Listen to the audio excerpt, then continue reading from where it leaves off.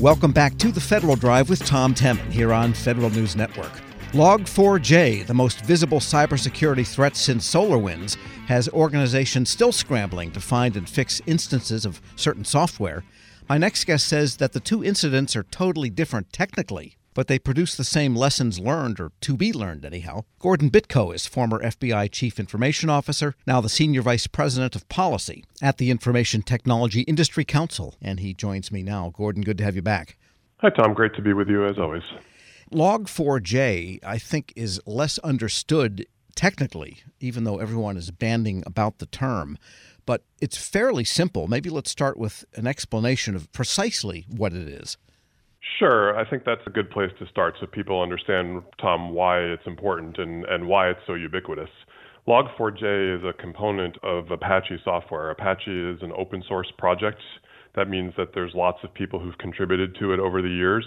And it's very widespread. A lot of different programs, a lot of different systems have used it. It's foundational for web servers and all sorts of other applications out there. Within it, as with many programs, you have the desire in many systems to log the activities that are going on so that developers can track what's happening if there's a problem, so that users, if something goes wrong, can send error reports back. All sorts of reasons why you want to collect log data. And security is another important reason why you want to collect log data as well. So Log4j is one of those components that exist within Apache. If you build an open source system using Apache, you get Log4j as just a part of the process. So then Log4j normally contains code that is not executable, but in this vulnerability that's going around, the bad guys have discovered a way to put executables into your logs, and therefore they can launch some attack from a place you never expected. That's exactly right, Tom. What they are able to do, a log file should just be, by and large, a static record. Here's what happened, so somebody after the fact can go back and analyze what went wrong or what data was collected and use it for legitimate purposes. But in the case of this particular set of bugs that exist within Log4j, people have figured out that it allows code to be executed, just like you said.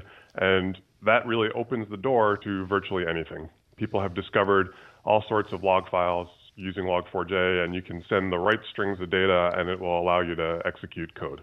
And has the rise of first, generation of post-server software called virtualization, now we have containerization, so that instances of logs and all sorts of software get replicated all over the place. Has that multiplied the problem relative to when organizations had a single version of a web server running on a single physical server? There's no doubt, Tom, that there's been a proliferation. It's super easy, as you noted, to create in the cloud in a virtual environment, to create a system and to have a version of Apache running it, and within that to have Log4j. And honestly, in many cases, people won't even know that that's what's running their system. They'll have done something at a level or two abstracted up above from Apache, and it's just that Apache happens to be the underlying product that the containerization is built on. All right. Well, then really we could sit here and talk about codes to write, to execute, to root it out, and so forth. There's probably a lot of technical roots. But at the heart, I think, of your thesis is that in many ways it's a management issue. And we have a law that is currently under consideration for revision, the Federal Information Security Management Act, FISMA, under which this whole thing has been operated by the government. And so maybe bridge the challenge of Log4j to the need for FISMA reform. Am I making a bridge too far here? No, I don't think so, Tom. There is a logical connection in my mind. What we learned both from SolarWinds and now again from Log4j is that the government's focus has been in FISMA, in the information security programs, the upfront processes. Those are important. There's no doubt it's necessary for agencies to understand what are all their assets, who are all their users, to make sure that there's an annual report. Those things are necessary for an effective compliance program within the world of security, but they're not sufficient for a truly risk-based program. When you have a truly risk-based program, you need to understand what are the consequences if something happens, and you need to have accountability at a high level in the organization. And I think that that's a lot of what's missing in the current version of FISMA and what we, in yesterday's hearing and in the proposed bill language, are looking at is reforms to try to get to those outcomes, to be looking at real risk and real accountability within agencies. We are speaking with Gordon Bitko, Senior Vice President of Policy at the Information Technology Industry Council. When looking at something like Log4j, you have to have top management interest in what's going on, and you have to have the so-called C-suite, including the Chief Information Security Officer. But how does that translate into making sure that there is somebody that goes and roots out Log4j instances, which can be a pretty time-consuming task to find out everywhere it's running and make sure that every instance is patched? I think that's exactly why you do need, Tom, the senior leadership in an organization all the way down to take responsibility. It's not enough on the day of the incident to just have an awareness and to know that there's somebody working on it, but the agency leadership, the CIO, the CISO, and down into the working security organizations all need to be in sync to understand there is a vulnerability. Oh, hey, we've identified a mission-critical system that's exposed to this vulnerability. We might need to make a decision to take that offline to fix it. There's super sensitive data in there, and if it's compromised, the cost to the agency for that is unacceptable. Citizens' PII might be exposed. All sorts of things like that could happen, and that needs to be a decision that gets made at the senior-most levels of the organization, and it needs to get made quickly.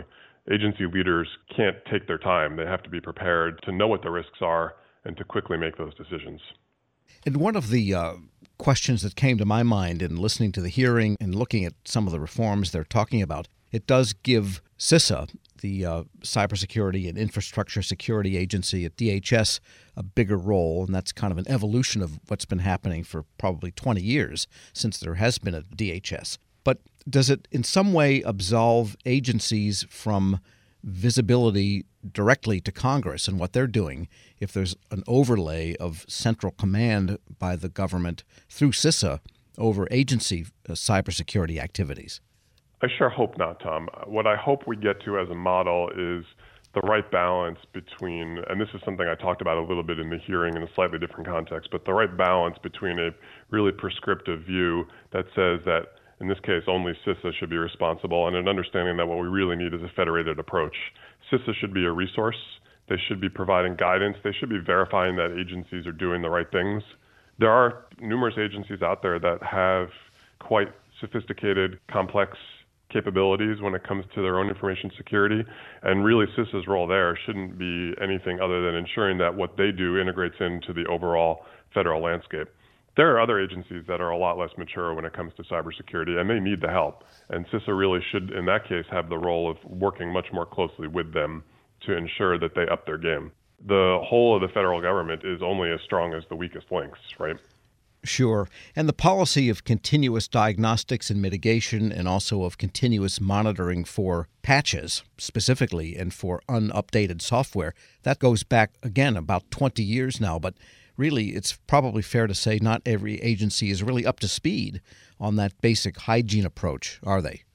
There's no doubt every agency has a long list of open POAMs, plans of action and milestones, goals to fix those vulnerabilities that you just mentioned. And they prioritize them based on which ones are critical and high and medium and so on. And the critical ones get fixed pretty quickly in most agencies now.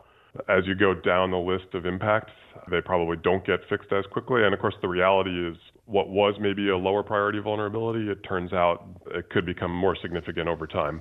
And many agencies have a lot of technical debt when it comes to mitigating those vulnerabilities. And that gets us back to the Log4j question, because most agencies are going to look at their application software, whether they own it and run it on their own servers, or whether it's offered as a service, or whether it's their own but hosted in a cloud. Historically, the vulnerabilities have come from application software, and probably before Log4j, nobody thought to check log files as something you would have to continuously monitor or look for patches for. So in some sense, the whole idea of monitoring has widened a great deal thanks to some basic utility being found to be a vulnerability launch point.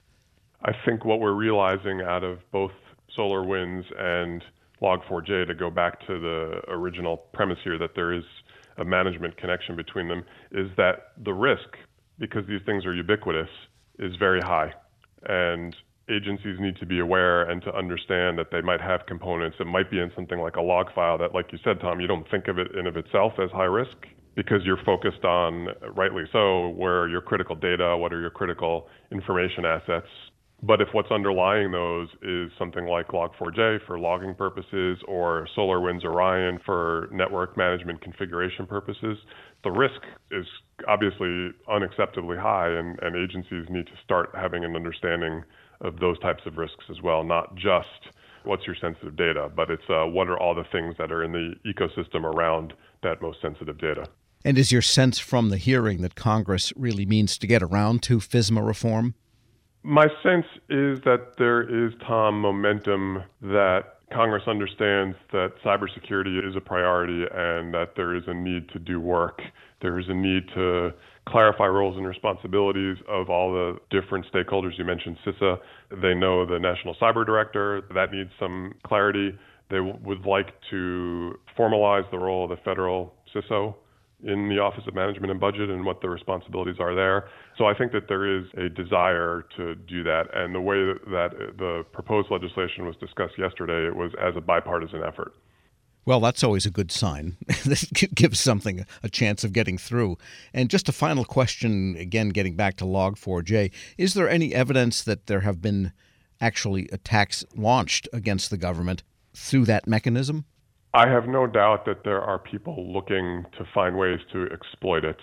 My understanding so far is that there's no evidence of anybody successfully doing that, and that's not that surprising. The federal government is, although there are many shortcomings when it comes to cybersecurity and many things they need to do better, in terms of direct connections to the internet, there's pretty decent defense in depth. You have the TIC, the Trusted Internet Connection that people have to connect through, and ways that the government will be able to mitigate the risk. That doesn't mean that they don't still need to patch all these systems and applications that are out there. They absolutely do. But I do also think that this is a case, Tom, where there's a difference from SolarWinds. Log4j wasn't a coordinated, as far as we know, attack by an adversary. It was a vulnerability that was identified, and so the people who are exploiting it now seem more like cyber criminals who are using it as a way to implant ransomware, things of that nature. All right, so you can never rest on your laurels. That is 100% the case. It is important for everybody doing cybersecurity and their management to understand it's a race on a treadmill. You can never stop. Gordon Bitko is Senior Vice President of Policy at the Information Technology Industry Council. As always, thanks so much. Thank you, Tom. Always a pleasure to be with you. We'll post this interview at federalnewsnetwork.com/Federal Drive. Hear the Federal Drive on demand. Subscribe at Podcast One or wherever you get your shows. Still to come, how you need to prepare for the long term of a remote workforce. This is the Federal Drive with Tom Temin here on Federal News Radio, part of the Federal News Network. Helping your employees learn new cloud skills helps your business become more agile, more resilient, and more secure. Not helping employees learn new cloud skills causes your business to become less agile, less resilient, less secure, less innovative, less profitable, and, well, ultimately less of a business. Don't become less of a business. Try Pluralsight and get your employees everything they need to learn new cloud skills. Learn more at pluralsight.com/vision. Grab a 30-day free trial of Live by Live Plus, and you'll get unlimited skips, commercial-free music, and all of the podcasts and live streaming events you can handle. Visit livexlive.com/podcast1 to learn more and start your free trial.